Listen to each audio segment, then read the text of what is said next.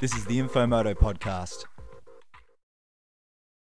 Hi folks, welcome to MOTO podcast 3, and hopefully you've been sticking up with everything we're doing, and today I've got a very special guest, close friend of mine, probably well known certainly through the 4x4 world. Yes. As John Rooth, better known as Roothy, I guess. Yeah. Welcome, Roothy. Thank you, sir. Lovely to have you. It's great to be here, mate. Mate, now you've come down to Melbourne specially for to have a few drinks with your mates, haven't you, basically? Well, yeah, exactly that. I mean, I came down for Brum's farewell, and as life has it, you know, Brum was a motorcycle publisher and journos, which meant that whole place was full of people I knew, including you. They let you in. They let anybody. Gee, I tell you what, if a bomb had gone off in that place the other day, there would have been no loss to motorcycling whatsoever. There'd be no one talking about it. There'd be no one left. Well, John, look, you are well known in the 4x4 world. I know that many people interested in 4x4s, camping, certainly Australian travel, know you. You do a lot of video work, all sorts of stuff. Yeah. Maybe a quick run through what you're up to at the moment? Not a lot, mate. COVID was a really good thing to nail being a travel journo. Yes. And it, to be honest, it kind of didn't worry me. I've been travelling probably the best part of 35 years, 40 years. Actually, if you include the motorcycling, it's even longer, and for a living. Yes. And, whilst you can never see all of Australia, I've seen a fair bit of it. Yep. I love it dearly. I never go through somewhere where I don't want to come back again. But this was a real good year just to stay at home and get established, and then get the old bikes out, get them running again. And you sort of had to use your own time a bit, didn't you? You did. And I mean, you know, at first I went, oh, gee, you know, no income, this is going to be fun. Yes. And then I started to realise that life was just slowing down, which led to things like this. I mean, instead of hopping on a bomber and flying down or something like that just to be here, next week's the Chumps Rally. Yes. So I thought, okay, take a couple of weeks, take the old bike, and, you know, taking a 1984 Harley on a tell us you've got 4,000k trip is always a bit risky. There's a touch of madness about that. You've got, now tell us, you've got Ruby out there, which is a much loved old Harley. What's the bike and what's its history? Okay, well, basically I picked up Ruby 1985, and that's the bike that built Live to Ride. At the time, I was working with Bill McKinnon on two wheels, and I was doing on the side the Australian component of Aussie Easy Riders, because like a lot of motorcyclists, I got feet in lots of different camps. I've got classic trials bikes. I got my road bikes. I love my Harleys. You're a tragic. A real tragic. I got a shed full of tragedies. But so anyway, in those days, you know, it was like 5 days a week, John Rooth from Two Wheels, the full leathers and the nice helmets, and off we go, you know, testing bikes, race reviews, race tracks, all that kind of stuff. John, I should say, editing Two Wheels. What years was that? Oh, gee. Two Wheels magazine, folks, if you're not aware. Yeah. One of the great organs of Australian motorcycling. It was, well, do you know what? It's funny you say that, Snag, because it was those girls on the Nortons in the Two Wheels ads back in the early 1970s. I do remember them. That just turned me on to Nortons, and to some degree that was our only, that and the Green Horror. Yes, was our which only, is Australian motorcycle news for younger folk. For younger folk. It used to come out in green paper like a green newspaper, so it became known as the Green Horror. That's the one. Well, that was it. If you lived in the bush like I did, you didn't have access to motorcycle knowledge. You couldn't go down to a bike shop or anything like that. So Two Wheels and the Green Horror was about it. And years later, you know, to actually get to work for Two Wheels. Yeah. Which was just nepotism. I mean, Bill said, hey, what are you doing? I need someone to sit in that chair for 3 months while however I wait for the it works, real guy. Johnny. We all got their strange ways. Yeah, we did, eh? And shortly after that, well, a year or so after that, I guess, Bill left. He went off to do other things.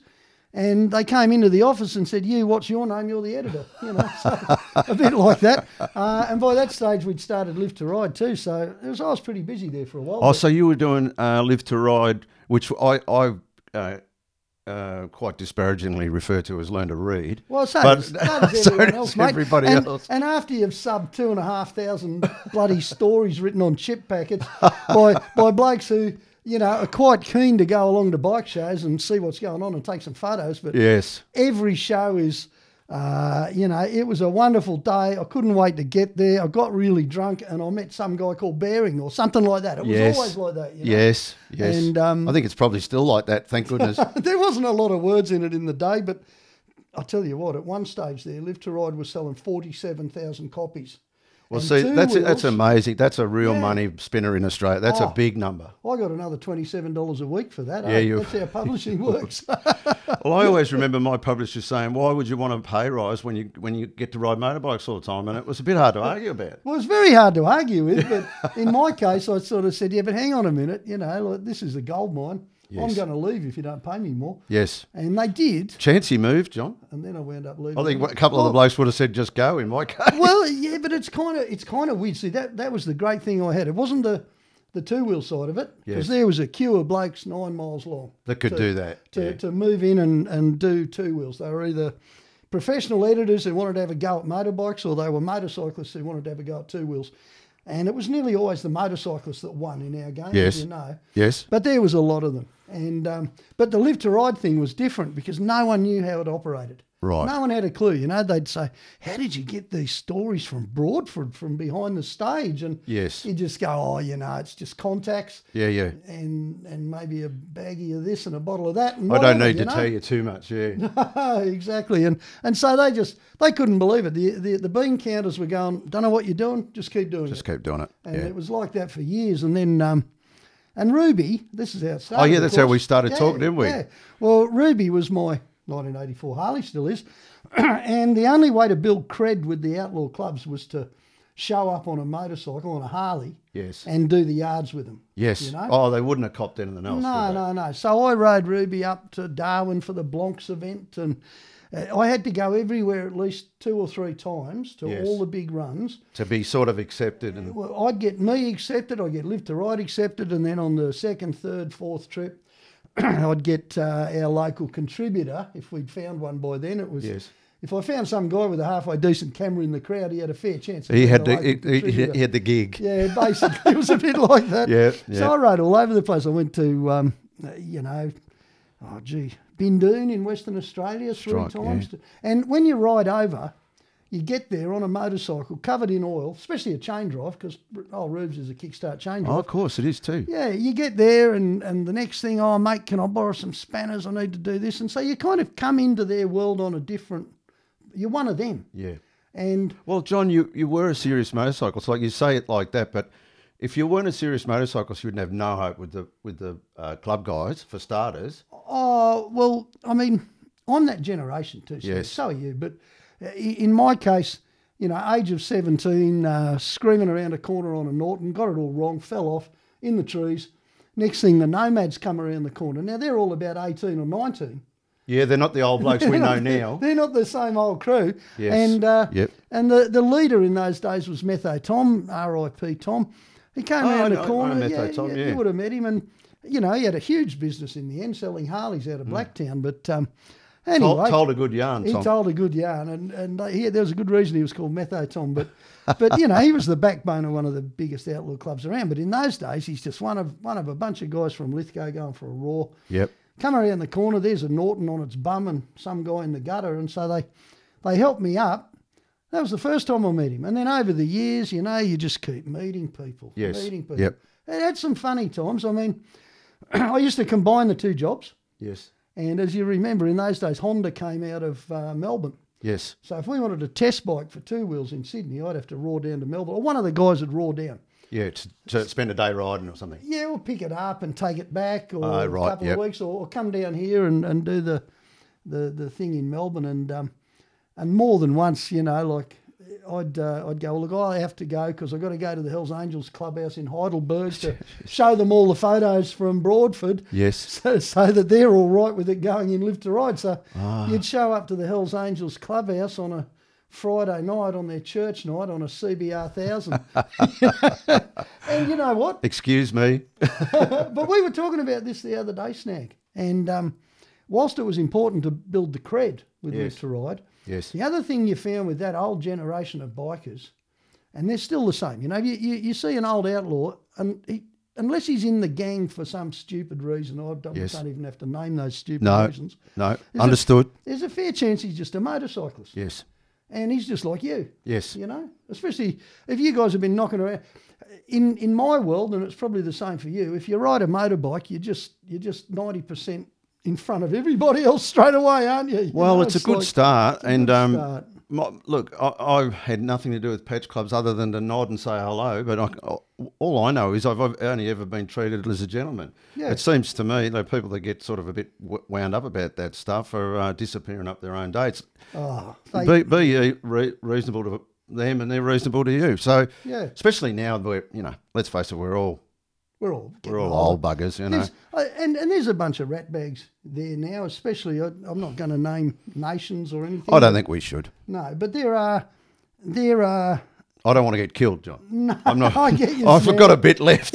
Well, I don't mind chucking it on the line occasionally because I got enough old mates who go, yeah, he's right. Well, I reckon you've got a bit more cred in that world than I have, Johnny. There's no doubt about that. Well, you got a lot more cred in the going fast. Not anymore. I was always the slowest road tester on earth, mate. Not since I threw myself down the road a few years ago. Things have slowed down quite merrily, and more than happily so, John. I have to say, more than happily so. Do you know that? I think one of the proudest moments of my life, mate, was when I rang you up and you told me how buggered up you were, and then you started talking about bikes, and you were barely breathing at the time. You must have busted some ribs or some other stuff. Broke the pelvis 3 times, 8 broken ribs, punctured lung, internal bleeding. It wasn't a good sound. Well, I knew when they were loading me into the thing to do some bloody thing to me. They'd landed a plane to put me on, and Christ knows what, John. And I said to the doctor, am I going to die? Because I need to know if that's the case. Yeah, you'd want to. And he said, you're in the best place to deal with your problems, Greg. I thought, this prick's not even going to answer me. So I thought, I'm not travelling too well. So after that, as you well know, when you've had an experience like that, every day's a frigging bonus. But what I do know, we don't bounce anymore. No, mate, no. We do not bounce. No, I totally agree. It's... I've planned my retirement, which I'm not due for a long time, but I'll be motorcycling still, but I'll be doing classic trials. Well, twin shock trials. Why wouldn't you? You can keep going. You can be 95 and still puttering around the paddock. You could do it on half an acre. Yeah, and if you fall off, it'll be slow. And you can go straight back to your house. Something like that. So anyway, but we're jumping around, which is great. I know we'll have to temper ourselves because we could talk for hours, John. Yeah. Ruby. So Ruby is still your go-to. It's still your well-loved Harley. What else have you got in the shed? Oh, well, quick run through on Does your missus know about them all, first of all? No. Right. But she doesn't care. Right, okay. I have the world's best missus. I'm not saying that just because on the off chance she might listen to this. I think she's obviously very patient. Oh, she's very patient. I'm one of those guys who was never going to get married. I was 37 before I even met Karen. Before they trapped you? Before she trapped me. She got me. Jesus. And, but no, she doesn't care what I do. In fact, the last thing she said to me as far as instructions on the shed and the collection and all the other stuff was, look, can you just get doors so I don't have to look at it all? so I put some roller doors in. But bless her. She's good. What's her first name? Karen. Karen. Yeah. Okay, and you've been married, 200 years? No, hang on. How old are Well, the you were kids? 37. Yeah. Oh, that might date you if we did that. 27 years I've been married. You get less for murder. You've got to say that, don't you? You do. I've only been there half of that though. I go away a lot. I mean, and just a quick word on that. It's funny because she's the daughter of a ship's engineer. Right. 3 girls. Dad was a ship's engineer. They go away 6 weeks. They're home 6 weeks. Yes. So her whole life with me has consisted of, gee, I'm glad you're home, and a wonderful warm welcome, followed by your bags are packed when you're leaving. So she's come up in that environment. In fact, I can remember a girl, she used to, a friend of mine, and a lovely friend of mine, who only used to date sailors.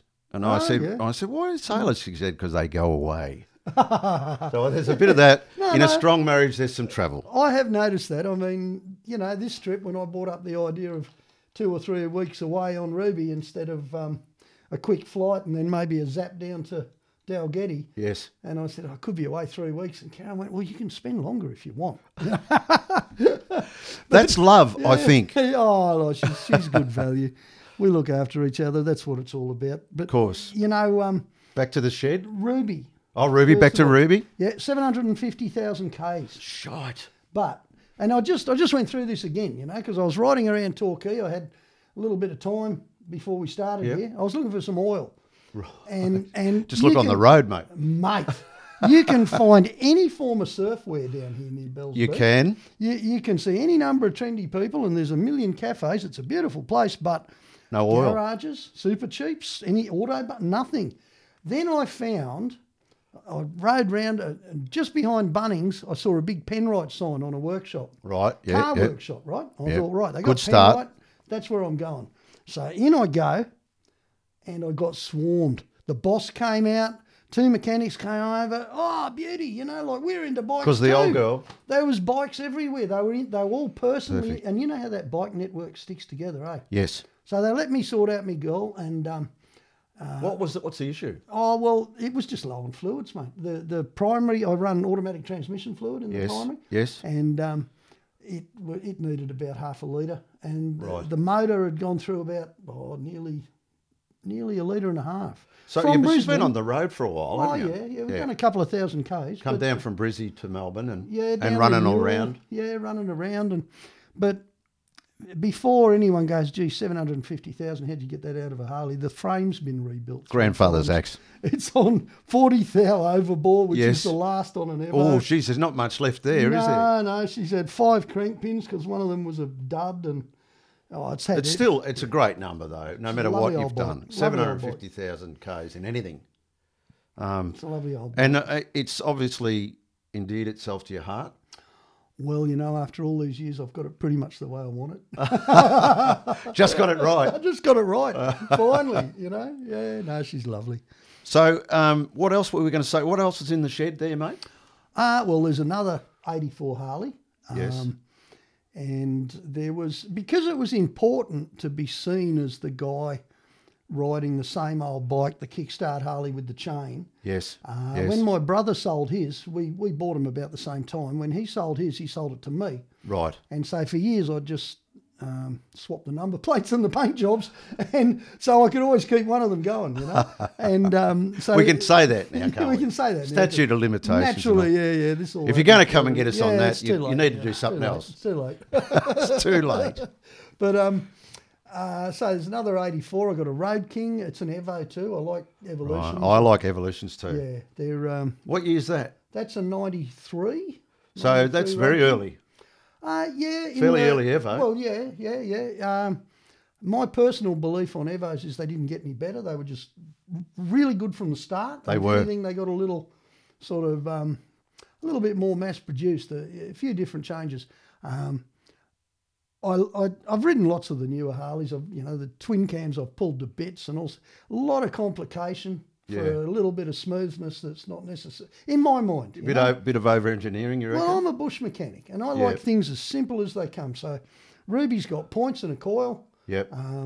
And I mean, that's a straight swap for an old one. You can't do it for the later ones because they're all, the ignition's timed off little sensors and things. Of course. An old girl like that, you just whip out the CDI, bung the points plate in from a shovel, and off you go. And they run Rambler points, GD 501 from Bosch. So there's something to know. Now, there's a tip, a Roothy tip. And I'll tell you what, if you want some tips, if you've got a Harley, not so much the newer ones, I'm talking the last 20 years, Yes. but the older ones, you need something, you go to the bearing shop. You don't go to the Harley in the first instance, unless that it's right? something specific. If it's a bearing, like cam bearings, Yes. prime example, they save about 20 cents in the manufacture. But cam bearing doesn't take a lot of stress. It's not doing a lot.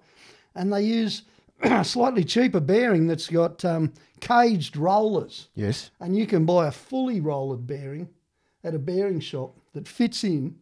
It's exactly the same in every way, except that it's about 200% better. Right. And I've found Probably that a bit cheaper too. I and wouldn't it's be a whole surprised. lot cheaper. Yeah. And I've found that with almost everything. It's as if they build Harleys out of hardware stores. Yes. Well, with your travels, that's quite true. Something you just saying that's just made me think about it. you do get to some pretty remote places. Yes. And you like to get off the beaten track, and you're fairly serious with your motorcycling and your certainly your 4x4. I've followed Milo closely and Milo too, and along with a lot of other people. But it's quite true that it doesn't matter if you're Roothy or you're bloody Brad Pitt. When things break and you're out in the bush, you've got to be able to fix it. Well, that's it. And that was my whole ethos with Milo, which was something I learnt from Ruby, really. Right. I mean, I was an opal miner. Yes, I know that. We're going to get to that. Oh, are we? Yeah, there's going to be good stuff about that. Well, when you do that, you build all your own gear. You've got to repair it yourself. And I've been doing that stuff since I was a kid. I love it. Yeah. So I did the same with Milo. Milo runs, or it still runs. Sorry to interrupt. What is Milo? Oh, Milo is a 1967, 72, 83 Toyota, which I built myself. Built himself. Shortened, a little 4-cylinder turbo diesel motor from a dump truck, a Toyota dump truck. And the whole thing was built, it's so simple. It's mechanical injection so that I can switch off the electricity. I don't need electricity. I've come from Tasmania to Queensland with an ever-ready torch and some red tape swinging in the back window and one driving light running off a battery, you know. So did you film that? No, they never filmed the dangerous That's bits. the gold. I know. That's the gold. They filmed plenty of repairs. There was the time I... You rolled one, didn't you? Oh, yeah, I've rolled Milo a couple of times, rolled the yellow one once. And just a detail, folks, just rolled it. Oh, but they fall over so slow. And as you know, Snag, if you ride a motorbike, you know, when a car goes all haywire, it's like, oh, yeah, what a joke. I'm surrounded by tin walls. Funny. This is funny. I've got a seatbelt on. I'm not even going to fly over the handlebars. It stops being funny on a motorbike. No, when a motorbike is a lot closer to the ground. And I guess I got that thing in my head that I always feel safe in a vehicle compared to I love my motorbikes, don't get me wrong. No, understood. But in terms of the thing falling over, yes, who cares? Yes. If it's a car. Unless I know people get really unlucky, but they're going too fast. You don't go too fast in an old Toyota. Well, you're not going too fast on some of those tracks you're on. I know that. No, that's for sure, yeah. But with your mechanical knowledge, and I know you've got good mechanical knowledge, and I think touching on the fact that you love doing it, that's why you probably get good at it. But were you self-taught pretty much? Yeah, pretty much. I mean, I had that lucky break that my old man couldn't hammer a nail into a wall. Right. You know, Yep. So when I was a kid... You reckon that's lucky? Well, I think I know it works different for other guys. Yeah. But in my case, it was like, it just fascinated me. Yes. And I just wanted to do it, and I got every chance. You know, Yes. I can remember as a kid, I would have been about 10, and the old man wanted to save some money on a Falcon that needed a valve grind, and I just put my hand up and said, I can do that, no worries. Yep. And off we go down to the shop, and for, I don't know, a tenth of what it would have cost him to pay a mechanic to do it yourself.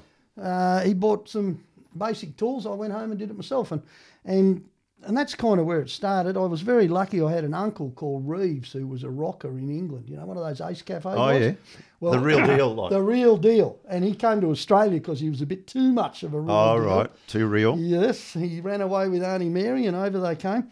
Well, he was a farm mechanic over here, bulldozer mechanic. Never trained. Never Still trained. had a shed full of bikes. No, but some people don't have to. Yep. They're just good at it. And then they get to the thing they can't do, and they either learn about it or they go and find someone who can do it. Someone can do it. I'm still at that stage. You know, there's some things you just can't do. But in Reeves's case, he gave me he saw I was interested in bikes. I mean, from the day, I don't know about you, I can still remember pinning Lawrence of Arabia on a Brow Superior poster on the back of my door in the Flinders Ranges at about 8 years old and going, I want to be like him. I want to be that guy. I want to be that guy. Yeah. Hence the love of It wasn't like the other kids at school weren't talking like that, were they? No, they weren't. Not many. No. What's wrong with this bloke? Especially my school, it was on a radio. Oh, was it? Yeah, pedal radio, yeah. Where at? In a place called Mount Searle in the Flinders Ranges. Right, so you were a real bushy as a kid. As a kid. And, yeah. Now, you didn't even get far on asking me the other bikes in the shed. No, I'd like to say that. Well, I don't want people thinking I'm just Harleys and nothing else. Well, I said, how will I go doing, because Roothy and I are mates, so it's not hard, but I said, how will I go do on Roothy? I thought, as a mate of mine said, just let him go. Just set him free. I've set him free. And I'm more than happy to hear everything you've got. But what else have you got in the shed? Okay, well, my latest acquisition, really proud of. Yes. A couple of my mates just gave me a GSXR 750, the 1985 one. I was telling you about it the other night. That's a G, isn't it? It's the GSXR. Yeah, I don't know it's what the G it's model. called. I think 85 is the first one. It's the absolute first one. It's got the split seat and the ducktail. Yes, and that sort of that funny sort of protective guard on the exhaust. I think it has. Yeah, right. that's the first one. It? Yeah, it was also the first fast Japanese bike I've ever ridden. Yes, they were. In my two-wheel and stage. light. Oh, light. And they still are to some degree an excellent bike. So this thing, the brothers had it, Porker and Butcher, g'day lads, the Baton boys, they had Make sure you're watching and share. They will be. They had this bike between them. They shared it for years and years, and it had about 70,000 Ks on. They both had other bikes. They weren't riding the GSXR. They let it lapse. It sat in the shed. Eventually, what are we going to do? Let's give it to John. So that's the latest one to come into the shed. Needs a lot of work. Yep. I've got my first matchless. What's that? It's a 1950 500cc G500? G80. G80, that's right. Which is just your basic matchless, pedestrian model, single cylinder. I had it when I was 15. I paid $150 for it. I got my license on it. You got your money's worth, I reckon. Well, no, not quite, because see, you got to hear the rest of the story, Snag. 3 years later, I sold it for $150, so I'd have enough money to buy a second-hand Honda 4. I bought it back about 4 years ago for $7,500, and it hasn't got any better. It's still the same. The economies of that aren't great. Oh yeah, no. But look, a matchless. I've always had a thing for matchless, but I don't know enough about them. Pretty simple single cylinder 500, and it taught me a lot about mechanics. It had a magneto. It taught me about simplicity. The fact that you have one function for one thing and it does its job. Yes. So the carburetor doesn't have an air filter or any of that stuff. Yep. It'll sit there and doof, doof, doof, doof, doof, and you'll watch a big locust or something land on the bell mouth, and you'll hear it go doof, doof. Just process the doof, locust. doof, and throw the locust out. What the it back, doesn't need out the back. Yeah. But you don't want that to be a rock, though, do you, John? well, not really, but that's probably why they stick the carby at the back of the head instead of the front. Well, they thought about it then. Years ago, I think they thought about it somewhere down the line.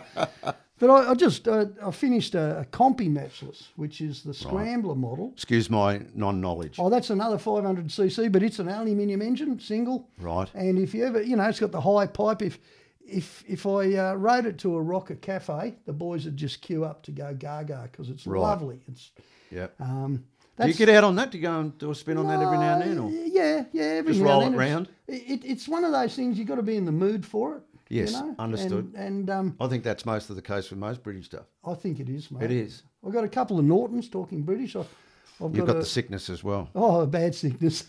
Well, I know about your sickness. I've seen the results. I was living in the street, keeping my Norton going. Well, I mean, I'm lucky. I bought a 750 Mark III Interstate because when I was a lad, I had a 72 and an Interstate, and I always wanted the Mark III.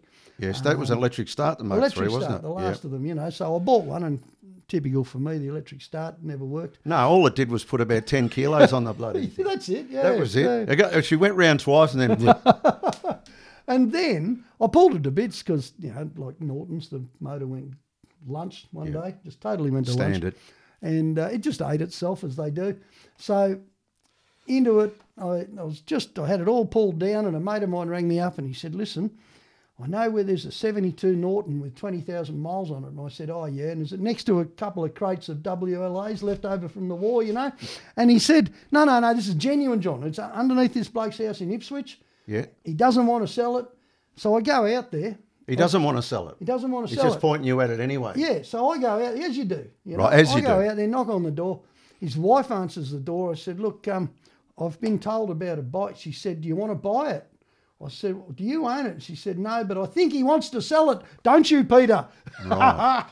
The kitchen senate. And Peter came out and he could barely walk. And he wasn't a well man. He'd had it since new. Strike. And he was a lovely bloke. Yep. Do you know it's still got the original rego on it? Because he kept it fully registered even though he wasn't riding it. Is that right? Yeah. Under the house. It was his dream. Because that's a way of him still living it. Exactly. That was, every year paying the rego was a bit like saying, I'm still young, I'm still going to get on the bike, motorbike. Still go for a raw. Grouse. So you obviously thought, well, this bloke's ripe for the pickings. That makes it sound really bad. I know it does. I would like to think that Peter thought, this is the guy who This should is the have right my man. bike. I used to say to people when I was buying a bike, maybe a little cheaper than they should have, I used to say, I'm alleviating you of a problem. So you alleviated him of the problem. You're admitting that. He didn't have a problem. Mate, I'm that old now. I had a problem when I got home and said to Karen, I think I've just spent a lot of money on a new bike. But that bike, unbelievable. I ride it most weeks. It's the old, as much as anything, I'm riding it because it's a right-hand gear change. It keeps me in swing with the matchless. You know? Yeah. So, and upside down upside pattern. down, exactly. Yeah, that's right. Yeah. So you go up and down, and it's a lovely feeling too. I've got to tell you. I get when that. you punch down a gear and roar forward even faster. It feels racy. It feels racy. Yeah, it really does. I get that. And what I used to find though when I'd get on a bike with the upside down change, everything's fine until you get a panic situation. And then you hit the brakes. I would go into Japanese mode and just make the whole thing worse. Yeah. But you need to ride them. Yeah, you do. And it's fun and I love it. I mean, you forget, I can remember, and you probably can too, but when a Honda 4 was a really big bike. Oh, cross, and a Norton or a Triumph 750, that was about as big as they got. Yes. And you put them up next to... I hop on the Norton now. It feels like it's a 250 Honda compared to some of the things out there. Yeah, that's true. Yeah. The other day I helped a bloke chuck a Victory on a trailer, a big fully panniered touring Victory thing. Beautiful bike. 1,800, 1,700 cc's, whatever. Man, it filled the trailer. Yeah. Had to cut a hole in the front of the bike trailer to take the front wheel. Massive. But I guess the Electric Glide was always a big bike too, and Ultra, I should say, and... but maybe, I mean, I remember the first time I saw an Ultra, I thought, where does it end?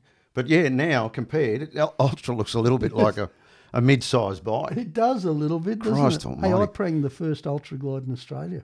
Tell us about that. Oh, do you want to hear? Yeah. Okay. Yeah, we want to hear, don't we? So I'm testing bikes for two wheels, and Warren Fraser. Yes. Fraser's motorcycle. I bought an Ultra Glide Classic into the country, John. This is 1988, and I went, oh, okay, cool. That would have been a bit of a thing too, then, yeah. Yeah. And as it worked out, it was, because it was the first bike I knew of in the country that from standard had a stereo system. That's right, cassette player. A cigarette lighter, cassette player. That's right, yeah. It had the works, Yeah. And... that big front fairing. Yeah, and I can't remember. It might have even had cruise control. I can't remember. Strike. But pretty rare in those days. But he said, do you want to buy? I said, look, you can take it up to Gosford and back, he said. I said, listen, it'll have to do the full 3-week two-wheels test period or it's not worth worrying about, Right, yep. Mostly because I had to go to Broadford.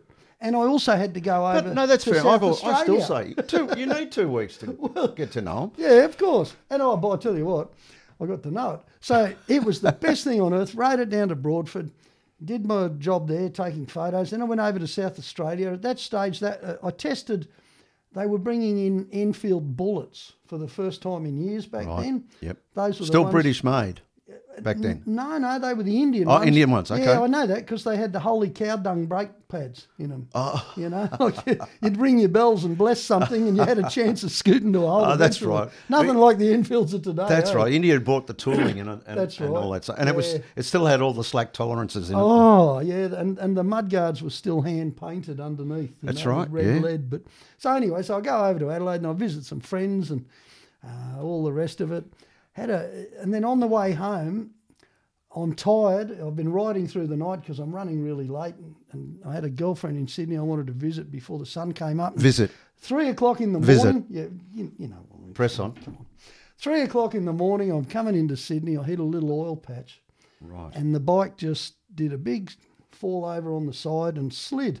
And I was sliding after it. And, even in those days, even riding a Harley, I always wore a lot of leather. as much as I could. And Yep. in that instance, it was leather pants, leather boots, and a chain on my wallet that took all the brunt of the slide. And I slid behind the bike and I watched the beautiful stereo fairing sort of getting ground away and the crash bars getting ground, the gear stick kind of, and I thought, oh, geez, at least all the damage is on one side. And that's when it hit the gutter, flipped up and went bang on the other side. Did the other side. Smacked it terribly. But it's a Harley, so get it up, you know. So you're all right. Your ego's not great, but... It's a lot easier when you're young. It is, and true. I've only slid down the road. So I get up and taxi driver stopped and I borrowed his wheel brace and straightened out the gear shift enough to ride it again. And I got to her place, and then the next day I rode into Two Wheels pretty late, you know, and I thought, oh, geez, I'm going to have to take this bike. You've got to talk to Fraser. I've got to talk to Fraser. So I chickened out. I got a cab voucher and I got a taxi just outside of work and got him to follow me out to Fraser's, where I left the bike on the side stand, jumped back in the cab, taxi and roared off, you know. Softy. And by the time I got back to the office, my secretary, Nina, said, oh, Warren Fraser's been on the phone 3 times and he's not very happy. The bike's not quite, hasn't been returned as we delivered it. But you know what they did? I mean, it's always, those guys never lose money on bikes. Mate, they've got 2 contact patches, they will fall over. Yeah. You just don't want a reputation for it. Funny thing, though, I lost the cigarette lighter in South Australia. Oh, no. Now, there is a connection. You would have been smoking back then, too. There is a connection. I was smoking, yes, and South Australia had liberal smoking laws. We won't talk about that. Yes. No need to get too far into that. Yeah, so I'm trying out the efficiency of the fairing, and can you actually smoke behind the fairing at speed, and I lost the cigarette lighter. You know, when the bike fell on its side, guess what fell out? The cigarette lighter. Oh, you found that again? Yeah, I found it again. You should have said that to Fraser. Well, at least I found the bloody cigarette lighter. Well, I did. Jesus Christ. It took years for him to get over that. Well, not really. Well, he had Ducatis and Harleys, and he was punching hard. The Evos, he needed 2 wheels. Yes. Fortunately. Well, because he didn't like me. I mean, but those days were like, it was a bit of a love-hate thing. I spent a lot of time on AMCN when it was in its glory patch, which lasted a long time. Yes. Having worked in the bike journalism game just about most of my adult life. But back then you could have a spirited argument with a distributor based around the fact that it was a mutual situation in that, of course, those advertising dollars is what bloody, kept the thing running. There's no two ways. But at the same time, when you were selling 47,000 copies, they knew damn well they needed to have Roothy A on side and B telling the truth. Yep. So I found that led to a lot of spirited conversations. Oh, yeah. Well, I can remember, I mean, there's millions of examples and you probably remember them too, but Suzuki was distributing out of Sydney in those days. Yes. And they came out with this thing called the GSXF or ES or something, and it was basically a 1100cc tourer, and its gimmick was an electric front windscreen that went up and down. Do you remember that? I actually don't. Okay. I should, but honest, I don't. You know why you don't? Because it didn't last very long, because we tested it. Thanks, John. You let me off there. No, it's true. It had a front end wobble. And Dave Bourne... I built on by that aerodynamic setup. It's something to do with that, or it was just the geometry was wrong. It was a basic problem with the bike, Yes, yeah. And it had hit about 70 mile an hour, 110 kilometres an hour, and the thing would start to do a little wobble, which would get worse, and you'd have to ride through it. It was like a Norton with loose ice-elastics, but it was dangerous because of the power of the thing. And so Dave Bourne took it out and he came back and says, it's dangerous. He was our chief road tester then. I took it for a spin, got the same thing out of it. I said to Suzuki, look, this thing's not good. This is what it does. No, that's You reckon they'd know that, though, wouldn't they? They didn't want to admit it. All right, yeah. I'm sure they did. They'd have to know, wouldn't they? They didn't want to admit it. Yeah. And so I said, look, if you don't get it off the market, we're going to publish. We published because they didn't take it off the market. They took it off the market. Right. But it caused a rift. There was about 18 months where they didn't advertise with us. And then the next thing I get an invitation to go and have lunch somewhere. We better have a chat. Yeah. I can remember having a couple of conversations when I was with Trader. Generally, our relationship was good with the Trader. It really was. And most of the time, if there was an error, what I used to do, I'd get a bike. If there was a problem, I would contact the distributor like you've done, like you did. Yeah. The bike is doing this. Yeah. Is it representative? What your view, is it representative? Or give me another unit. Give them another chance because it could have been that unit. Yeah, exactly. Yeah. But generally, I found that people would go, yep, we've got an issue. Of course. Yeah. And I mean, I don't know, we've never really had this discussion, but I kind of assume that you'd be the same as me. I get a lot of, even in the four-wheel drive world, I used to get a lot of, how come you think everything's good? Well, there's a reason for that, and that is because in my game, your game, and I learned it in bike journalism, where the world's a little bit of tighter place. There's not a heap of money. No. The trade and the journos are in it for the same reason, which is they love it. Motorbikes. You know, they go and sell cars. No one gets rich in this game. No one gets rich in it. No. You love motorbikes and you want to promote motorcycling. Yes. So it comes from a good place. yeah, it comes from a good place. And the rule on anything, didn't matter whether it was a set of gloves or a helmet or whatever, if it came into the office and we didn't like it, we'd ring up the distributor and we'd say, we don't like this. Yes. And if they said, no, we want it tested, then we'd say, well, we'll test it, but we're going to tell everyone we don't like it. Would you rather have it back? And so they get an opportunity. they get the opportunity, you know, like just take it off the market. There's no need to be horrible about it. No. Look, we at Motorcycle Accessory Supermarket years ago bought in their own helmet. Still going. Seto was working with me then, so this is back in the early 90s. The great Seto. The great Jeff man Seddon, Seto. yes. Yep. Oh. So we'll see him on the weekend too. I know, I'm looking crossing my forward fingers to I'll see it. Seto. No, he'll be there, man. I hope he will. Anyway, probably one of the most brilliant wordsmiths in motorcycling. But Jeff's very unassuming and he wants a new helmet. MCS have sent him one of their new helmets, you know, wear this when you're testing bikes. He put it on, he said, John, it's got no peripheral vision. I said, fair income, you know. And too tight up here. Too tight. Yeah. It had too much padding and you clipped a couple of percent off the peripheral. Yeah, which is where a car can sit. Yeah, exactly. He said, I don't want to wear it. Yep. And I said, okay, fair enough. So we ring up the boss out there, I won't mention his name, and it led to because he'd obviously invested in a container full of these things. Oh, yeah. They don't want to hear that. No. Jeez. You wouldn't want to, would you? No, it led to a shit fight. They still sold the helmet, but they didn't bother bringing any more in when it was gone. And we didn't test it. And it's the same. I've always been of that view, you know, like I learnt that very early in the game. I tested a Virago 750, two wheels, still working for Billet, and I was assistant editor.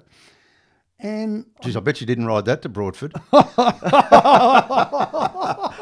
I bet you didn't take that to Broadford. It would have been on a fire. Mate. You might be right, I'll tell you what. But, you know, I'll give anything a go, and I took this thing for a ride. Yeah, why not? I didn't like it, you know. Wasn't you? It felt soft. I looked down, I saw gold-plated plastic and very garish, weren't they? Yeah, no front frame member, and it was just like, I don't know. So I bagged the hell out of it in the funniest test I think I've ever written. Yeah. Do you know what? I learned a very important lesson then, because we used to have to do bike shows, trade shows and stuff. Yes, you know? We did a few of those. Yeah. We just got pissed at night and nursed a headache the next day. I remember. That's it, yeah, or had the fridge behind the stand. That's If you're with John Waugh on two wheels, you always had your own fridge somewhere. That's right. So, you know, next time there's a Sydney show, I look over and all of a sudden there's 14 guys in front of me with Yamaha Virago Owners Club written on their vests. It's not going to go well. Well, you know what you're dealing with for starters if they've got that. But yeah, press on. But anyway, that was when I realised that as terrible as I thought that bike was terrible. Yep. There's at least 14 people who loved it. Yeah. Do you know what I mean? They did. They loved the thing. Yeah, and you're kind of breaking their heart. And you're kind of breaking their heart. So from that day on, if I didn't like something, I wrote 4,500 words about the colour and how beautiful it was. Yeah. Or something. Yeah. And read between the lines, you know? Doesn't go around corners, doesn't stop, goes like a wet fish. That's not really but it's a beautiful colour. Not reading between the lines, though, is it? But, look, I take your point because I often, now you would be, I'm sure, certainly even much more than I do, but in the 4x4 world, I'm sure, people will ring me up and go, now I want to buy, I've got 3 bikes in mind or whatever. Yes. And often they're very disparate.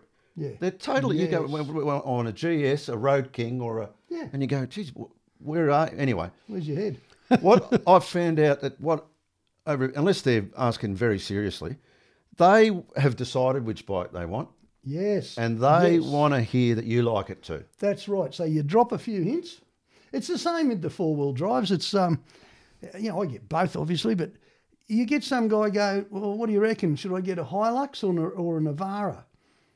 And you say, what was your last? What are you vehicle? leaning and to? And they go, yeah. Toyota 80 series. You go, well, you probably want the Hilux then, because they're a Toyota guy, and they will quite happily pay 20 grand more to drive a Toyota. Yeah. You know, which is the case with Hiluxes too. They're I know, definitely more expensive than the competition. We don't want to talk about cars. I don't really want to, but I'll tell you, my philosophy on cars is that Toyota was the best, without a doubt. Yes. They were. Their 80 series Toyota's probably the toughest, most comfortable, best all-round RV off-road vehicle ever. 100 series was a bit softer. 200 series is softer again. Really expensive on parts. The 300 series, when it comes out, will be a piece of rubbish.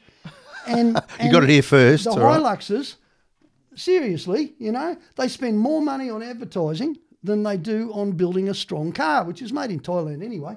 And they're kind of going like that. Yeah. I got a Mahindra from India that cost 20. I saw you with that. less. Now, can I just say, when I first saw, I want to set this up because when I first saw you with that, I thought this could go one of two ways. Over to you. All right. Well, I thought so too. Yeah. I mean, but they must have known this is chancy. Oh, they did. They did. But the guys at Mahindra couldn't believe that I was ringing them up saying, "Can I borrow one of your vehicles?" Yeah. They said, "Why?" And I said, "Because I got a feeling that this vehicle, with its full chassis and its leaf springs and its locking rear diff from standard, an Eaton locker," and I said, you know, you're building the motor is out of a tractor. You know, It's got double chain drive cams, so it's not going to bust. It's not going to bust. They get 500,000 Ks out of these things. Yeah. Well, I guess they have to in rural parts of... rural India. Rural India, for Christ's sake. And in rural India, you know, they shove 8 cows and all their wives and a couple of buses in the back, you know. And so I thought, right, I want to... They've only just seriously started to import them the last few years. Right. Before that, it was just the odd car dealer bringing in a few, you know. But so Mahindra is the world's biggest tractor selling company. I thought there's something going on here. Yes. How come they're 25 grand cheaper than a Hilux? So I borrowed one to test it, and it's just like the old bike things. Do you know what? So much money is spent on marketing in the four-wheel drive game, right, that the prices are set according to perception rather than vehicle. Yeah. Does that make sense? Yes, it does. So in my mind, the Mahindra is probably, apart from the fact that it's as ugly as a dead goldfish, it's probably the most impressively strong vehicle in that dual cab tray back single. Is that right? Four-wheel. This is after doing only 8,000 Ks. Were you thumping it through the bush, or? Yeah, beating it, snotless. Yeah. Really? Oh, yeah. Oh no, I've had the thing on 2 wheels. Fair income. Stuck in all sorts of weird places, and if you're from Mahindra and you're listening to this, I only drive it on Sundays to get a coffee. But well, mate, they don't mind either, because I feed back to them. Well, it's good feedback without wanking on. Having John Rooth saying this is a good, strong truck, that's a big vote of confidence for them. Well, you know, there's a big part of me, and you're the same, I know, because that's why we're mates. It was never really about the money anywhere. No. It was always about... Haven't got any, John. It couldn't have been about the money. I don't know. I spent all mine on bikes and cars and four-wheel drives. And squander the rest. Wine, women and song, as my expense account used to say. Yeah, didn't they love that? But, so it's... You reach a stage in your life where you want to put back. And in my case... Nice to hear, John. It's my fellow Aussie motorcyclists, four-wheel drivers, whatever they are. They're the people that have allowed me to live the life I've lived. Yes. And I just feed back. So yes. I just spent the last year with no work, working on keeping tracks open and trying to stop stupid things like digital campground booking. I saw that. I watched that. Yeah. Makes it pretty hard for older people or people in the bush. Or if you haven't got coverage, it's you can't got range, book. You can't book. What are you supposed to do? Half the time the thing don't work either. And you're talking about the Northern Territory where people run around with guns. I mean, you do not want arguments out in the bush. And but that's another issue. No, well, I'm interested in all that as well. I hear you. I think what you're getting to, not to speak for you, but is that you've had a year off and remained active and all that stuff. But how blessed are we that, you've gone to work all your life. 90% of my working life, no, I'll say 70% of my working life I've loved. Yes. Oh, yeah. Same, I've loved. same, Now, a lot of same. people go to work, John, every morning hating it for their whole life. They must love some component of it, though. Well, you'd like to think so. I mean, Snag, at the end of the day, like, I look at other people's lives, and I don't know too many people who are locked into that kind of routine, but I've met plenty of male nurses and female nurses too, and I'm sure you have, mostly through bike accidents and things. What wonderful people. Oh, yeah. And then you get the young doctors who can perform operations and do things that are just miraculous. My younger brother, Nico, who was a bike journo, he was Live to Ride and all the rest of it. Oh, I didn't know that. Okay. Well, he came to me one day. He was special projects manager, editor at Federals or something, and he came around and he just said, "I've had a gutful of this. I'm making a lot of people rich." Yep. And he was really good. He was funny, and his writing was. He said, "I'm going back to my love job." To this day, he's still teaching. He's a teacher, teaches delinquent kids. Oh, bless him. Yeah, and he loves it. He's 60 years old.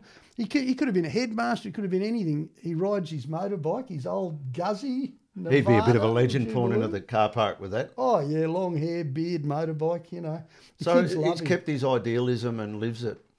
Look, he gets upset like anyone else, but he measures his success by how many people he teaches to read every year. If I make a mistake, I put a conjunctive preposition in the wrong place. Those people have got people's, sometimes it feels futile compared to when... Well, it does. I mean, and even the people who are pushing pens around pages and adding up numbers, at the end of the day, there's a satisfaction for them, whether it's their superannuation, which I don't have and you probably don't have either. Not much. I've got a shed full of bikes. It's my super. And then you've got that I know where I'm going to be factor. Like I missed half my kids' sporting events and dances and things. When I was at home, I went to everything. Of course. Picked them up. If you're there, dropped you them go. off, did whatever, But when I wasn't at home, I missed it. And then hobbies. My hobbies are motorbikes and trucks and machines. So I was okay like that, but I couldn't. I love playing blues, and so my. Oh yeah, you're a good musician. We'll touch on that as well. I don't know about good. I mean, but pretty good from what I've seen. But it was never regular. Yes. It'd be like a bit gig somewhere. Go and help a couple of mates. It couldn't be regular because you're not at home or you don't know where you're going to be. Yeah. Yeah, you can't do anything like on Wednesday night I play table tennis. Well, no. You can't join anything like that. No, I understand that. No. You can go to pubs, but anyway. Well, I had that issue a little bit though. I sort of stopped travelling a bit, but and it sounds really bad because I can remember hanging around with a couple of mates of mine who were tradies and good people. And I'm whinging one Sunday, and one of my mates, Dave, said, "What's wrong with you?" I said, "Well, I've got to go to Spain on Monday." Oh. and I was genuinely whinging because I didn't want to go to Spain because I want to go to one of Spencer's or Gus's bloody do's, or I want to bloody have conjugal relations with my wife, or sit at home. And he said, "Well, I'll tell you what I'm doing." I said, "What?" He said, "I'm putting 2 new shit houses in the local footy ground." So if you whinge about going to Spain again, you can mate, I'll punch you. Absolutely shot me. And I said, I said to myself, you know what? Right. He's right. I got to not be. I'm a lucky duck. Yeah. The cost is that you're away. Yeah. Upside is you're having a ball. Let's be honest. Well, that's the truth of it. And I mean, most of the travelling I did with the 4-wheel drives, and when I say did, I haven't finished doing it either. But no, we're not done. We're not done. But most of it was in really remote places, and I can guarantee that there would be once or twice every couple of days I'd have this great big pang of, gee, I wish the kids could see this, or gee, I wish Karen was here to see this waterhole, or oh, look at that sunset. Especially if you're on your Pat Malone, you go, I want to share this. I'd love to share this. And so I sort of used to keep a book of all these places I was going to bring go the back family to, one day.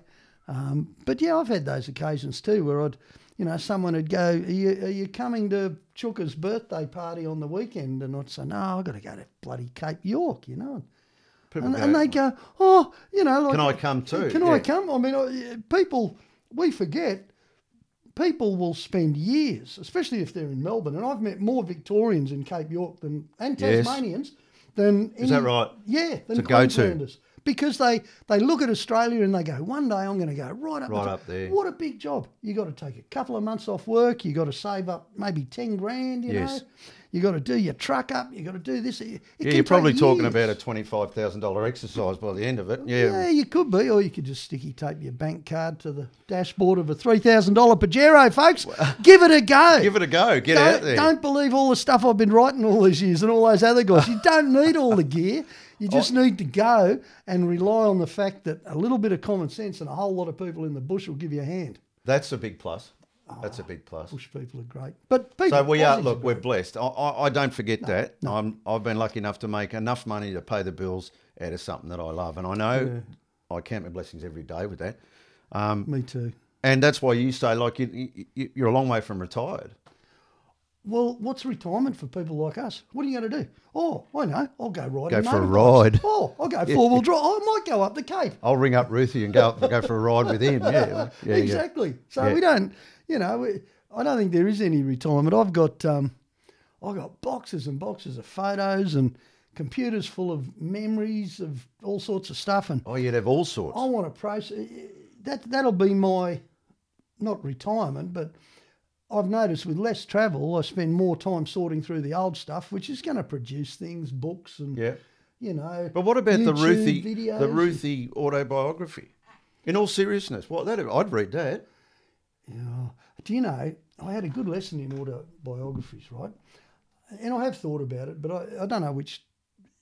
Anyway, it's kind of hard, and I'll tell you why. The bloke who runs my local swimming pool, I still go swimming whenever I'm at home, you know. I would be a really fit guy if I spent a whole year at home, but because I don't eat much rubbish, and mostly because the handbrake feeds me cardboard, you know.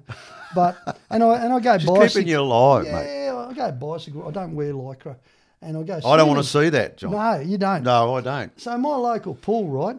The lifeguard down there, he's got fuzzy hair. His name's John, and he runs the pool. He's about my age, and we're just yarning one day, and he said, "You're a journo, aren't you?" I said, "Yeah." And he said, "Can you help me with my book?" And you would have had this too. And I just had this massive moment of, oh no, not another book about being a pool owner or something. You know what I mean? Like people write, "Oh, my life as a career laptop hinge specialist," or something, you know.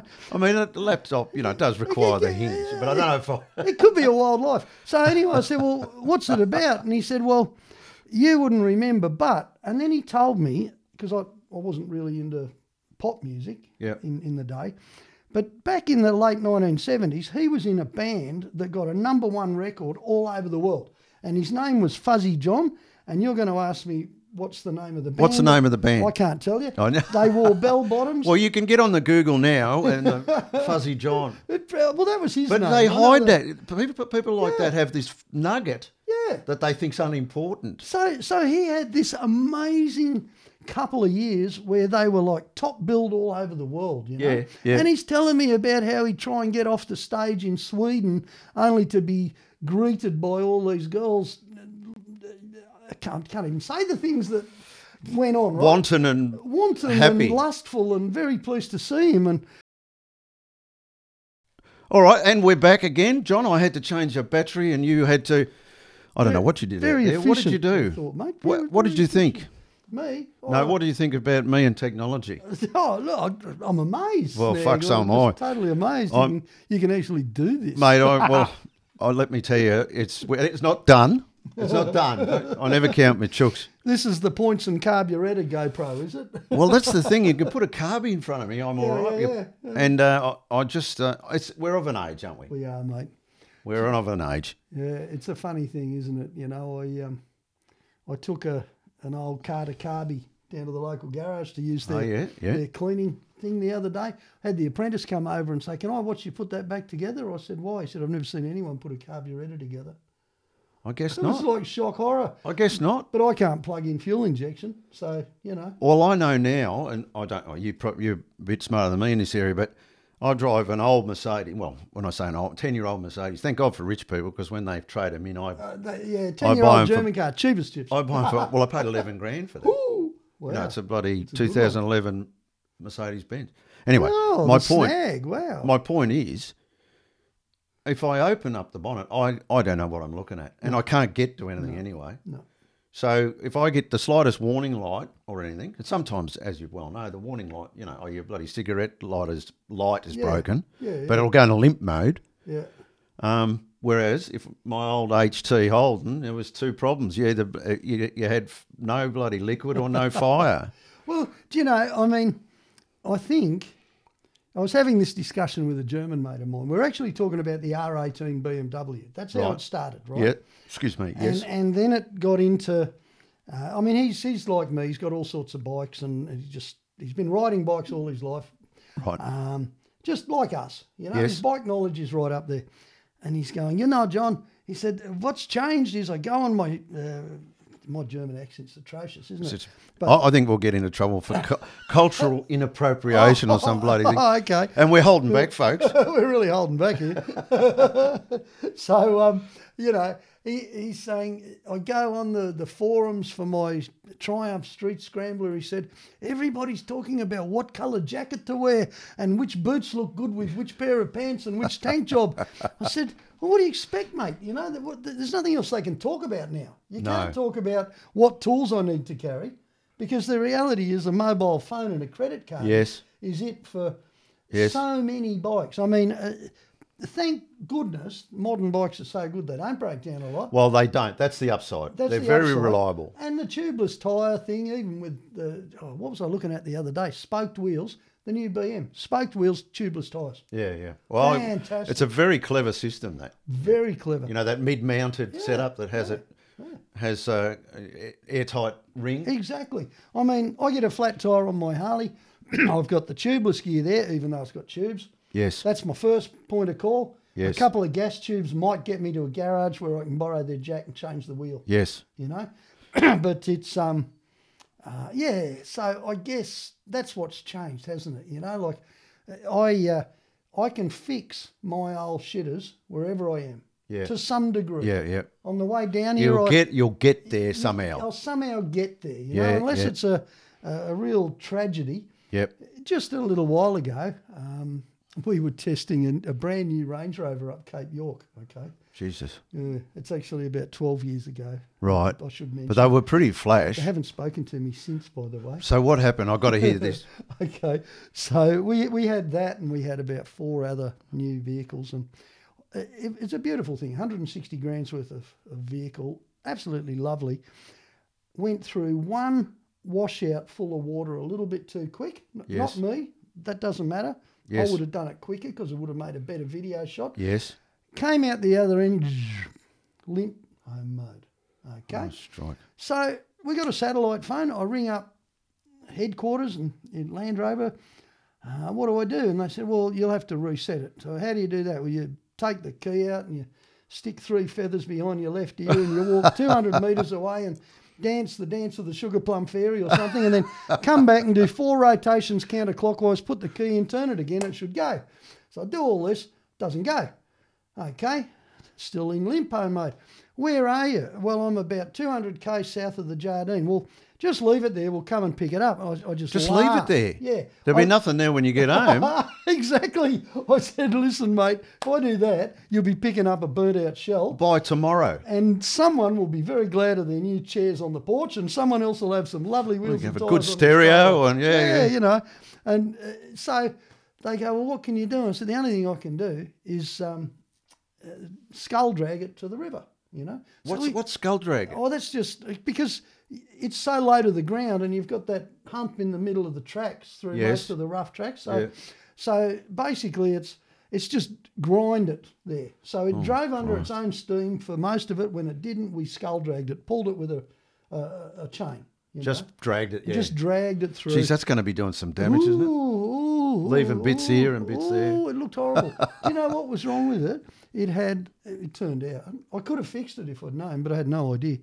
It was just one little plastic piece that operated a potentiometer, which told the computer what setting the air suspension was on in each corner so that it could adjust it relative to everything, which is beautiful when it's working. When it breaks. But that actually probably should never have stopped it, should it? A Toyota my old Toyota, I break a spring, I stick a log under there, you know. Yeah. I came home in Milo once. This is my I only tell one of these stories. There's a million of them. Go on. Sorry, guys, it's a four-wheel drive story. But if you're into They don't machines... yeah, They don't mind. It's a Roothy story. That'll do. I've been away 6 weeks. I'm up in the West Kimberleys, and it's been a really hard trip. And part of that trip was the rear universals. The rear axle came loose very slowly, and I didn't realise. Normally I check it every day. I was being slack. And I was on the Munger track, which is all rocky and 6 days, 200 Ks anyway. The next thing I realised, I got a problem here, and I'd chewed out the pinion into the diff. Well, that's all right. It's four-wheel drive. Pull the drive shaft out, wire the back axle back in, which you can do, and drive on the front axle. Yes. Then I broke a CV. Right. On one side, the left-hand CV. So that's all right because I got a locking diff. So I got one-wheel drive on the front right-hand wheel. But we finished filming and it's only 4,500 Ks home. So I thought, no worries, I'll just take it easy, I'll get home. Because sometimes, I take great pride in getting whatever it is home if I can. It's only been trailered once in my life. Once for the bike too, come to think of it, Ruby. Anyway, so I drove home. I found this brilliant thing on the way home. Every time I came up behind a truck, I'd floor it. And because it's pulling on the right-hand front, we'd pull out automatically and go fast. And then I'd back off and it would let go and come back in again all on its own. What was it? Torque steer? Torque steer. Torque steer. Steer. It's a new thing. But you got home all right? Got home all right. Well, that says something, doesn't it? But, it's like this trip. I was thinking about that this morning as I kick-started Ruby into life, and I've got a list of things I have to fix this Arvo. But anyway, I thought, why are you doing this to yourself? I've got a perfectly good old LT BMW at home, a 93 LT. I like them. And I loved it. I loved them when I tested them new. Yep. And I waited till the right one came up, got hold of it. Anyway, it's a beautiful old bike.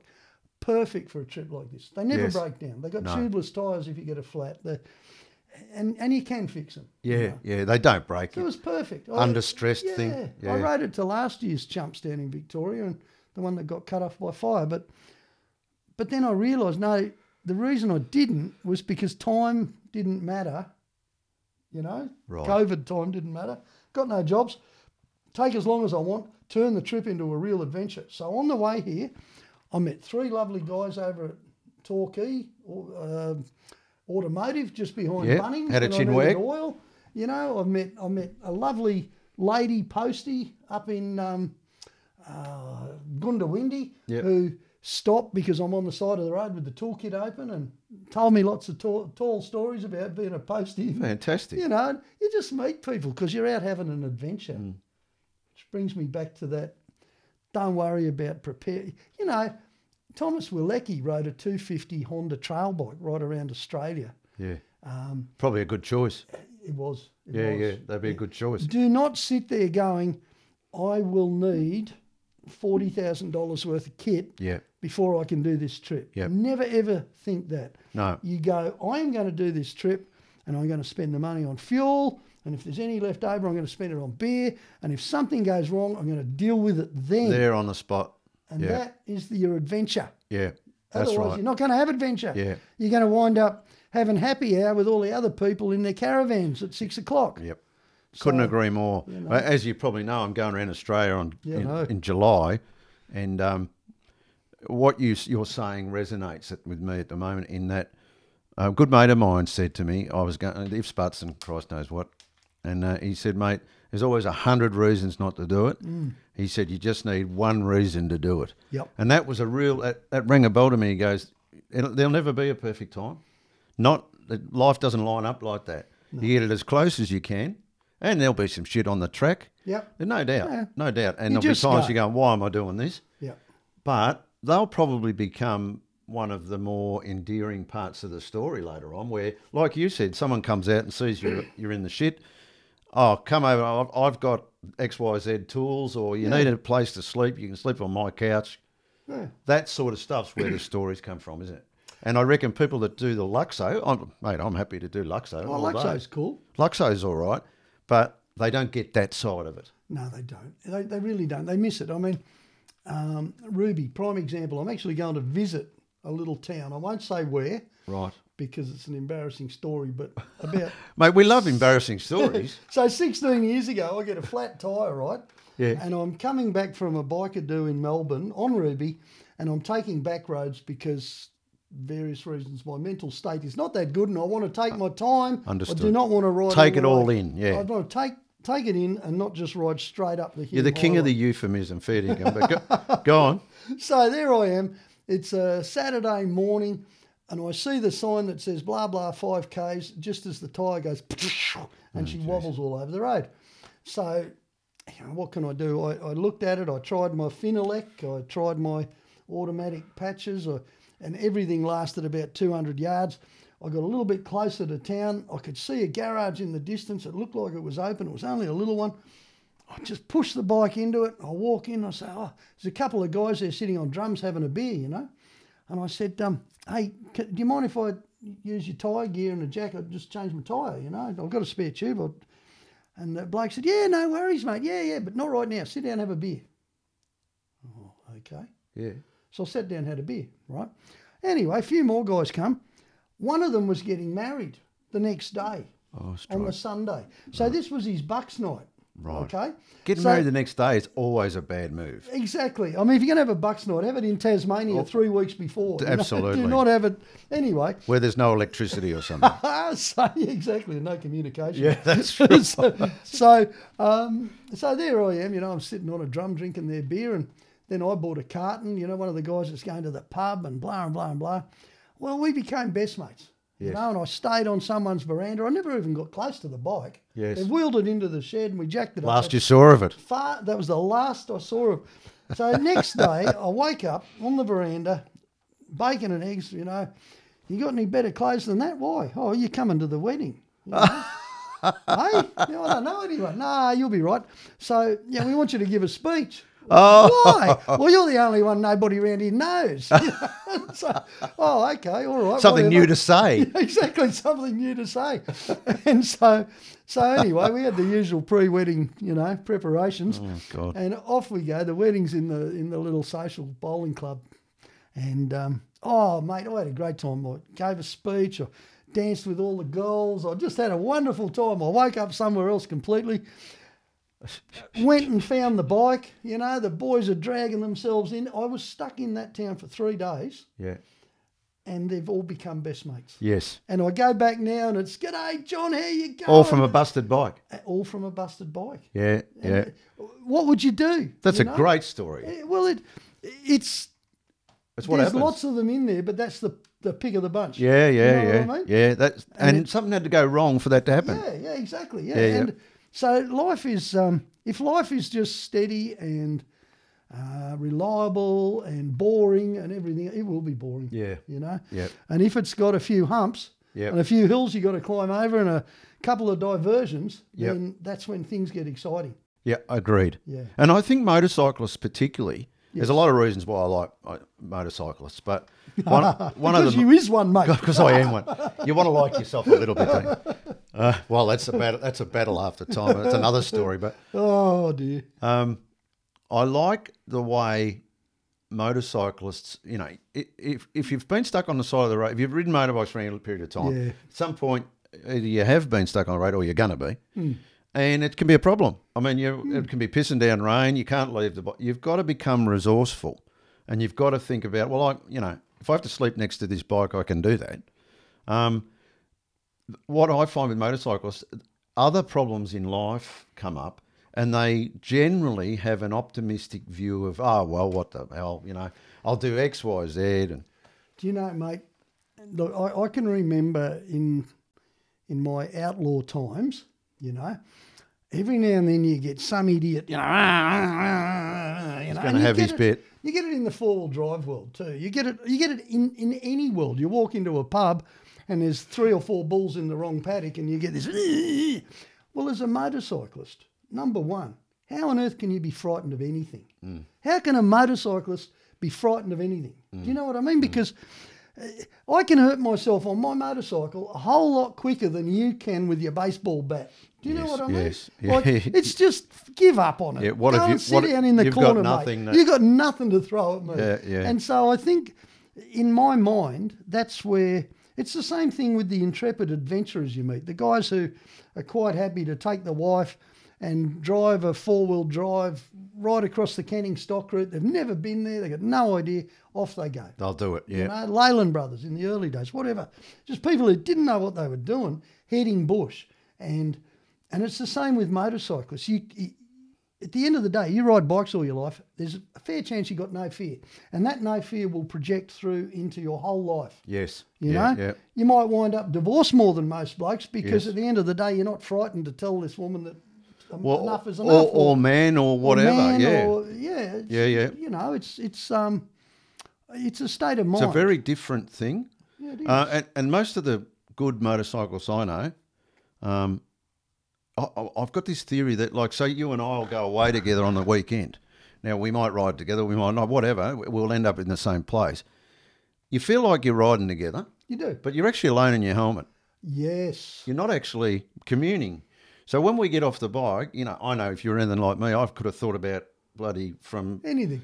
Nietzsche to, you know, bloody, bananas in pyjamas. So it's not all highbrow, but something along the lines I've thought, I'll talk to Roothy about it, or when I have a beer night, I want to ask X, Y, Z about it.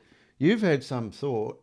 See, when you sit in a car, you're either not talking or filling the air sometimes. There's lots of good talks to be had in a car, I know that. Of course. But all day you've been in your helmet and you're thinking. Or you listen to music, or, I mean, I drive, I listen to podcasts, to Audible books when I'm on my own. Same, in the truck. That's what I do too. Ever since they came out with decent Bluetooth headphones and stuff, I've been listening to stuff in the car. Cannot do it on the bike. Yeah, okay. And I did a lot of work with Black Dog in recent years. Oh, yeah. Well, tell me about that. Male depression. Well, no, when I say I did a lot of work, I mean, I helped out with some fundraisers, and I'm quite happy to go and talk to people when they're a bit depressed. I did some men's shed stuff, you know, which in my mind that's a bit of a real issue for men. They suddenly they don't have a job. They tend to lose most of their social life at the same time. Yes. If their social life is based around their job, they're not seeing those people. That's right. And at the same time, you know, it's time to downsize to an apartment, so you lose your shed and you haven't got your car to tinker with or whatever it is. And so you do a lot of work with these people. And someone told me once, we're just talking, they said, depression is thinking about the past, anxiety is thinking about the future.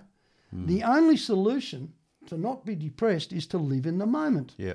When you ride a motorcycle, you are 100% in the moment. Yeah, you are. If you're not, there's something not right. Exactly. And I'll tell you the other thing too. When you're in a four-wheel drive battling your way up Goats Track in the rain in the Victorian high country, you're in the moment. You're in the moment, because to not be in the moment is to be down in the gully somewhere. Yeah. And it's that thing that in my mind is that living in the moment, what you were just talking about. You know, you're going along.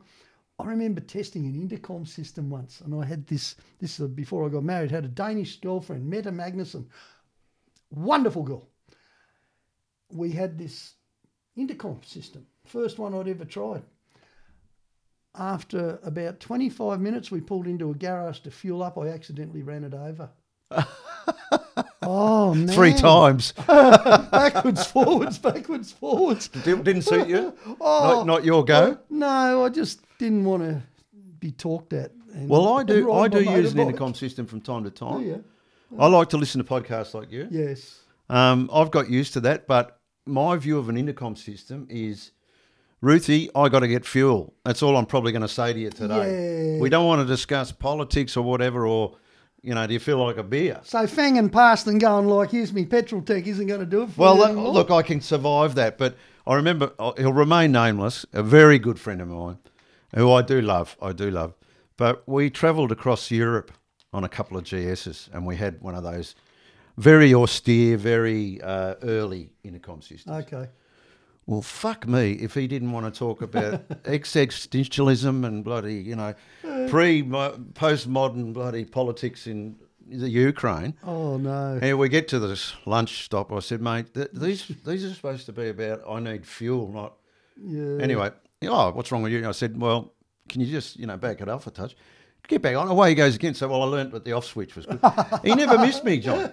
He didn't know I hadn't listened because he had 2 mouths and 1 ear. But it's funny, but I was just thinking about this, right? And in Victoria, with your shorter distances, the number of great pubs you've got, the number of fantastic cafes, yes, connected together by brilliant bits of windy road. Yes. I can imagine how, like my mates in the Castlemaine Mafia up there, our mates. Oh, Jonestown. Yeah, Jonestown.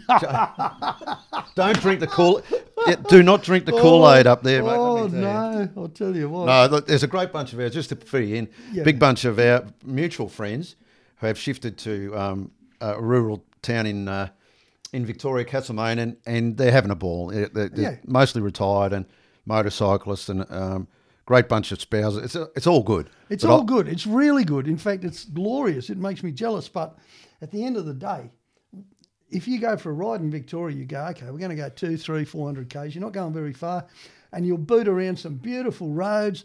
I can imagine a discussion along the lines of, I want to stop at McVeigh's pub. No, I want to go to, because they serve a better steak. Or, you can imagine Grant Roth chiming in with, look, I'm not stopping anywhere that doesn't have a good red wine, And that does sound a bit like Grant. Oh, I was with him in Tasmania John, once. can you hold that thought?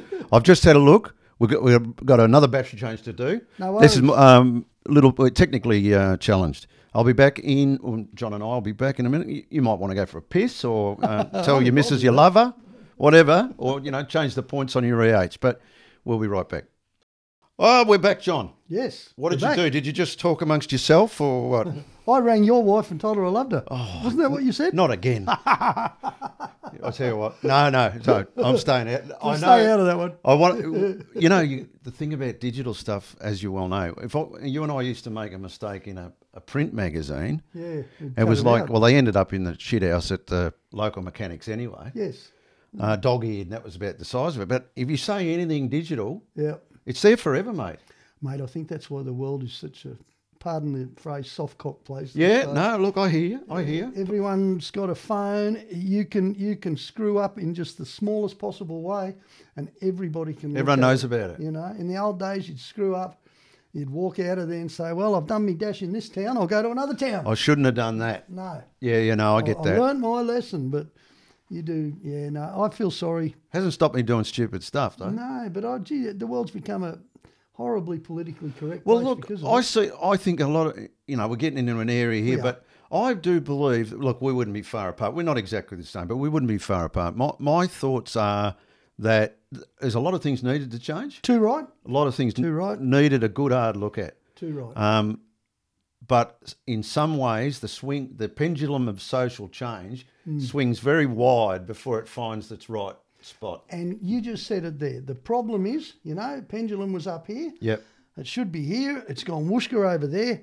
And you know what that means, don't you? It's not going to stop. It's going to come back out the other side. And then it's going to pop out the other side again. So before long, we'll have monks wrapping their thighs with barbed wire or something stupid. You know what I mean? I hope that sense prevails. I mean, I'm an optimist. I'm pretty happy with the world, and I think young people are good people. I don't think they're any different than we were.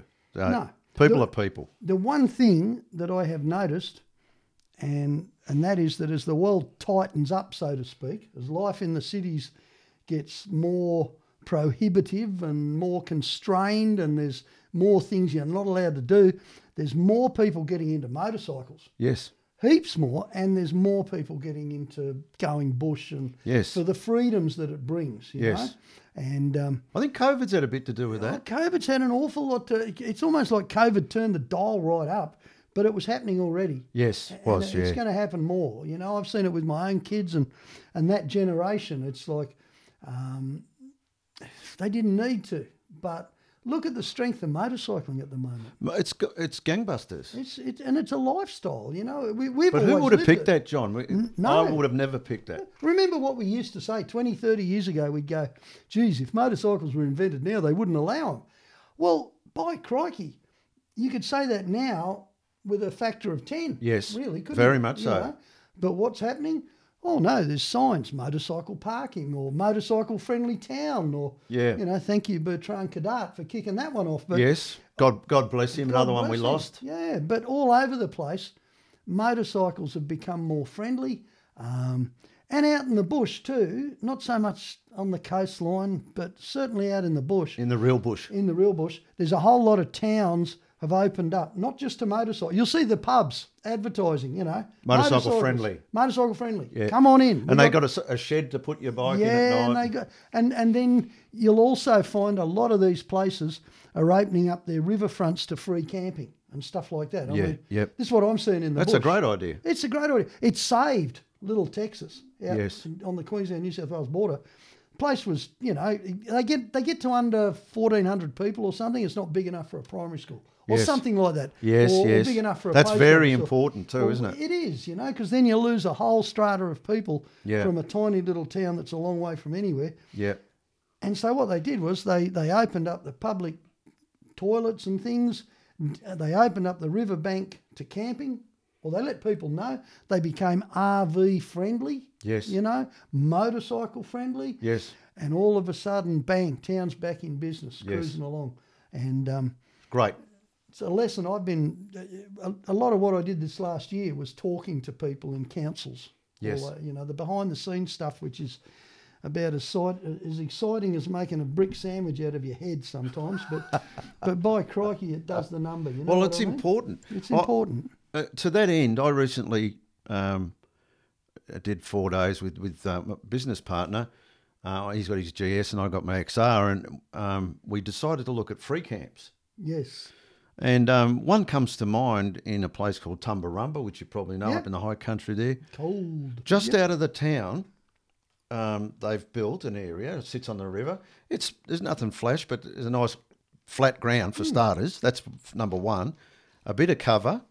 They even had running hot water. Wow. Which is like, that's right That's over awesome. the top. Yeah. And a flush dunny, which after you've been on the road for a while, feeding a flush dunny is like, I spent about an hour in there just bloody marvelling at. Oh, dear. We won't go into it.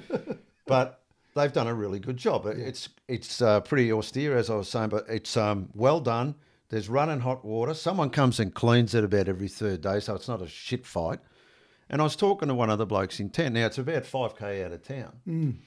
And of course it's the Tumbarumba Council, whatever local council's there, because they encourage you, if you stay there, to go into town to grab your grog, maybe have a counter at the pub, which of course you do. Of course you do. You go, you buy your milk, bread, blah, blah, blah. And they've worked out that doing that brings a lot of money and interest back into town.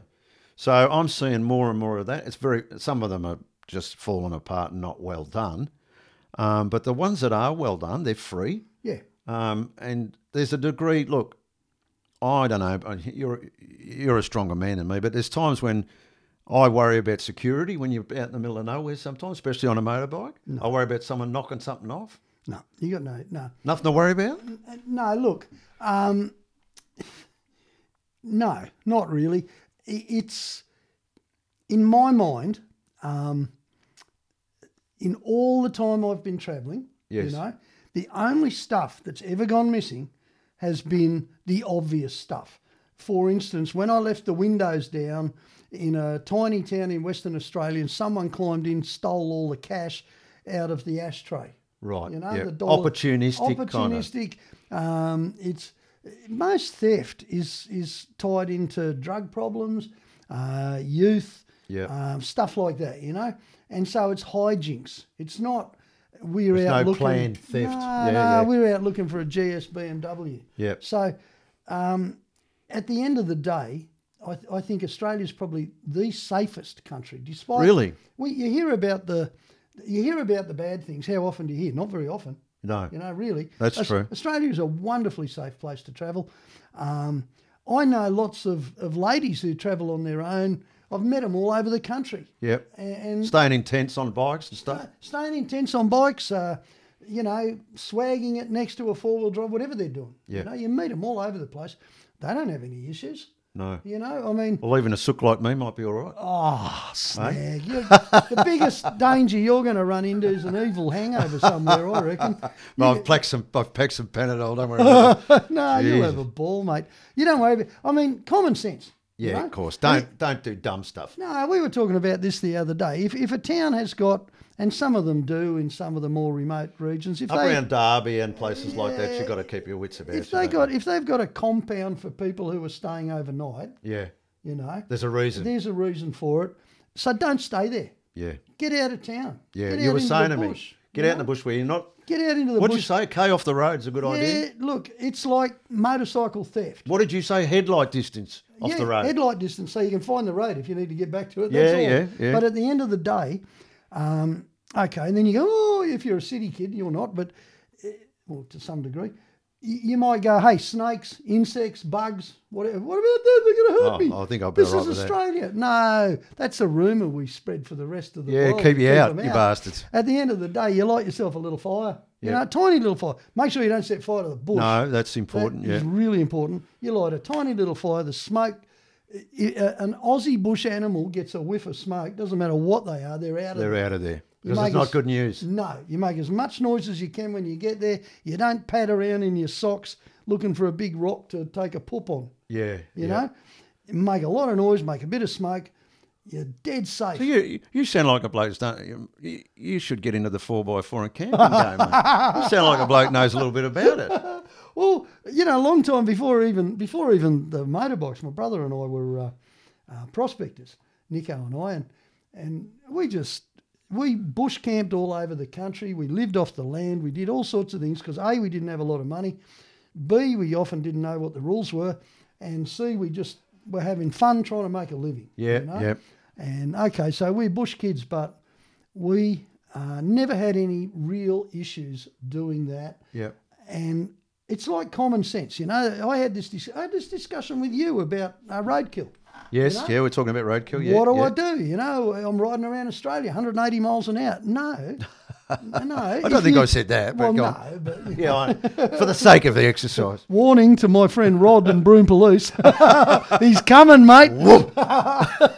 You'll just see a flash. No, but look, at the end of the day, on the way down here, Newell Highway, usually that's a place where you see roadkill. There isn't any roadkill. I can't smell any.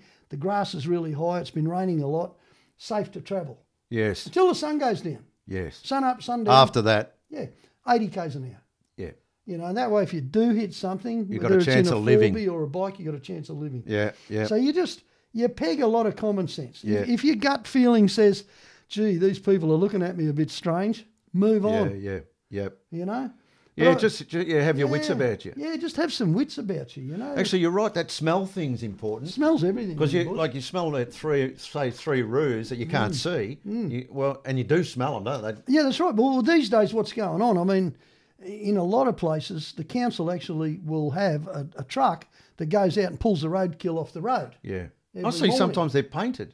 Yes. You've seen that? They paint the roadkill. they I think if paint you it. can take the time to paint it, pick it up. Yeah, but that's to tell the next guy to pick it up. I mean, that's real cheeky. That's right. You want to be the Real bloke with the cheeky. paint, not the next bloke. Yeah, exactly. And if you see 3 wombats in a row, Yeah, there's wombats here. there's wombats here. I mean, yeah. it's just common sense. The whole thing is common sense. And if you've got a lot of time on your own, riding a bike, driving a truck, whatever you're doing, you think about these things, read the signs, get it together, and you will. You're gonna get out there, and all your life skills, they come handy. they will suddenly all come together and be in focus as you motor around the country.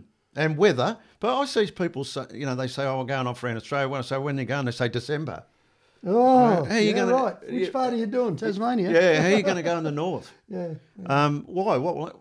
I think people don't recognise it's a frontier out there. It's a massive country. They don't realise that whole top band is monsoonal. Yes. You know, like you don't go up Cape York anytime after November to early April. Not if you want to get out. Not if you want to get out. And most of the local people have already left. So there's nothing up there. There's Nothing to see or garages do won't be anyway. open. It'll only be Mapoon right at the top where the locals don't go anywhere. Yeah. And even they'll stop work for 4 months. Right. You know? 4 months. Oh, yeah. Because just nothing's happening. Oh, well, they keep themselves going and that's about it. Yeah. Why is nothing happening? Because it's too wet in the afternoon and in the morning everything's muddy. Yes. You know? Yes. It was the same when we were mining. I mean, it doesn't, it's Monday but it's raining, let's go to work. No, it's raining, the clay's wet, the ladders are slippery, the belts will slip, the machines will run like crap and will probably fall over and slide under a dump truck. So you just don't go to work when it's raining. Yeah. You go to the pub. Yeah. Find out where you're going to go to work next. Well, I mean, it seems like a reasonable... Well, it was. Doesn't it? Yeah, all your research is done in the pub. Whoops. Oh, look out. Johnny's rearranging the furniture. He's only been here 5 minutes. Sorry about that. Well, look, I could talk to you all day, mate, and you and I will talk at Chumps to the point where we're boring each other shitless. There's no doubt. And there's another... I should tell you, Chumps is just it's a way of a bunch of old journo mates getting together and being able to write. It was a tax symposium. So that's what we do. We go to a pub in the bush. We book a room and we each, or John, he hedges his beds. And I didn't get a room. Hey, didn't you? I got to bring. Well, you're not sleeping with me. I'm telling you. Right? No. Oh, that'd be nice. You'll have to buy me a drink. It's all right, mate. Do you know it's that sense of adventure. I can't wait. I'll get there. Someone will look after me somewhere down the Mate, line. there'll always be a space on the bed, on the floor, or whatever. Yeah, it's normally on the in front floor. of the fire. Quite often it's under the bar, near the fire. Near the piano. Right. Near the piano. The piano is there this week too. Is it? Did you bring your harp? Oh, I did, but there's no Brumby to play the piano. Do you? Spence can play the piano. Can he? He's coming. Yeah. Oh, cool. He just needs to run through a 12 bar and let you loose. And then we're off and away. Johnny, mate, it's an absolute pleasure, mate. Absolute. And our people are going to love this. Thanks for the I hope. opportunity. And I really appreciate you. Oh, look, give us a plug too. Where do we get in contact with you? What's the best way to see you? Oh, okay. Well, Roothy, ROOTHY, Facebook. The YouTube channel's going off at the moment. I'm out there. Look for Roothy, and he's got 1 million stories. Most of them are true. Good on you. See you next one. See ya.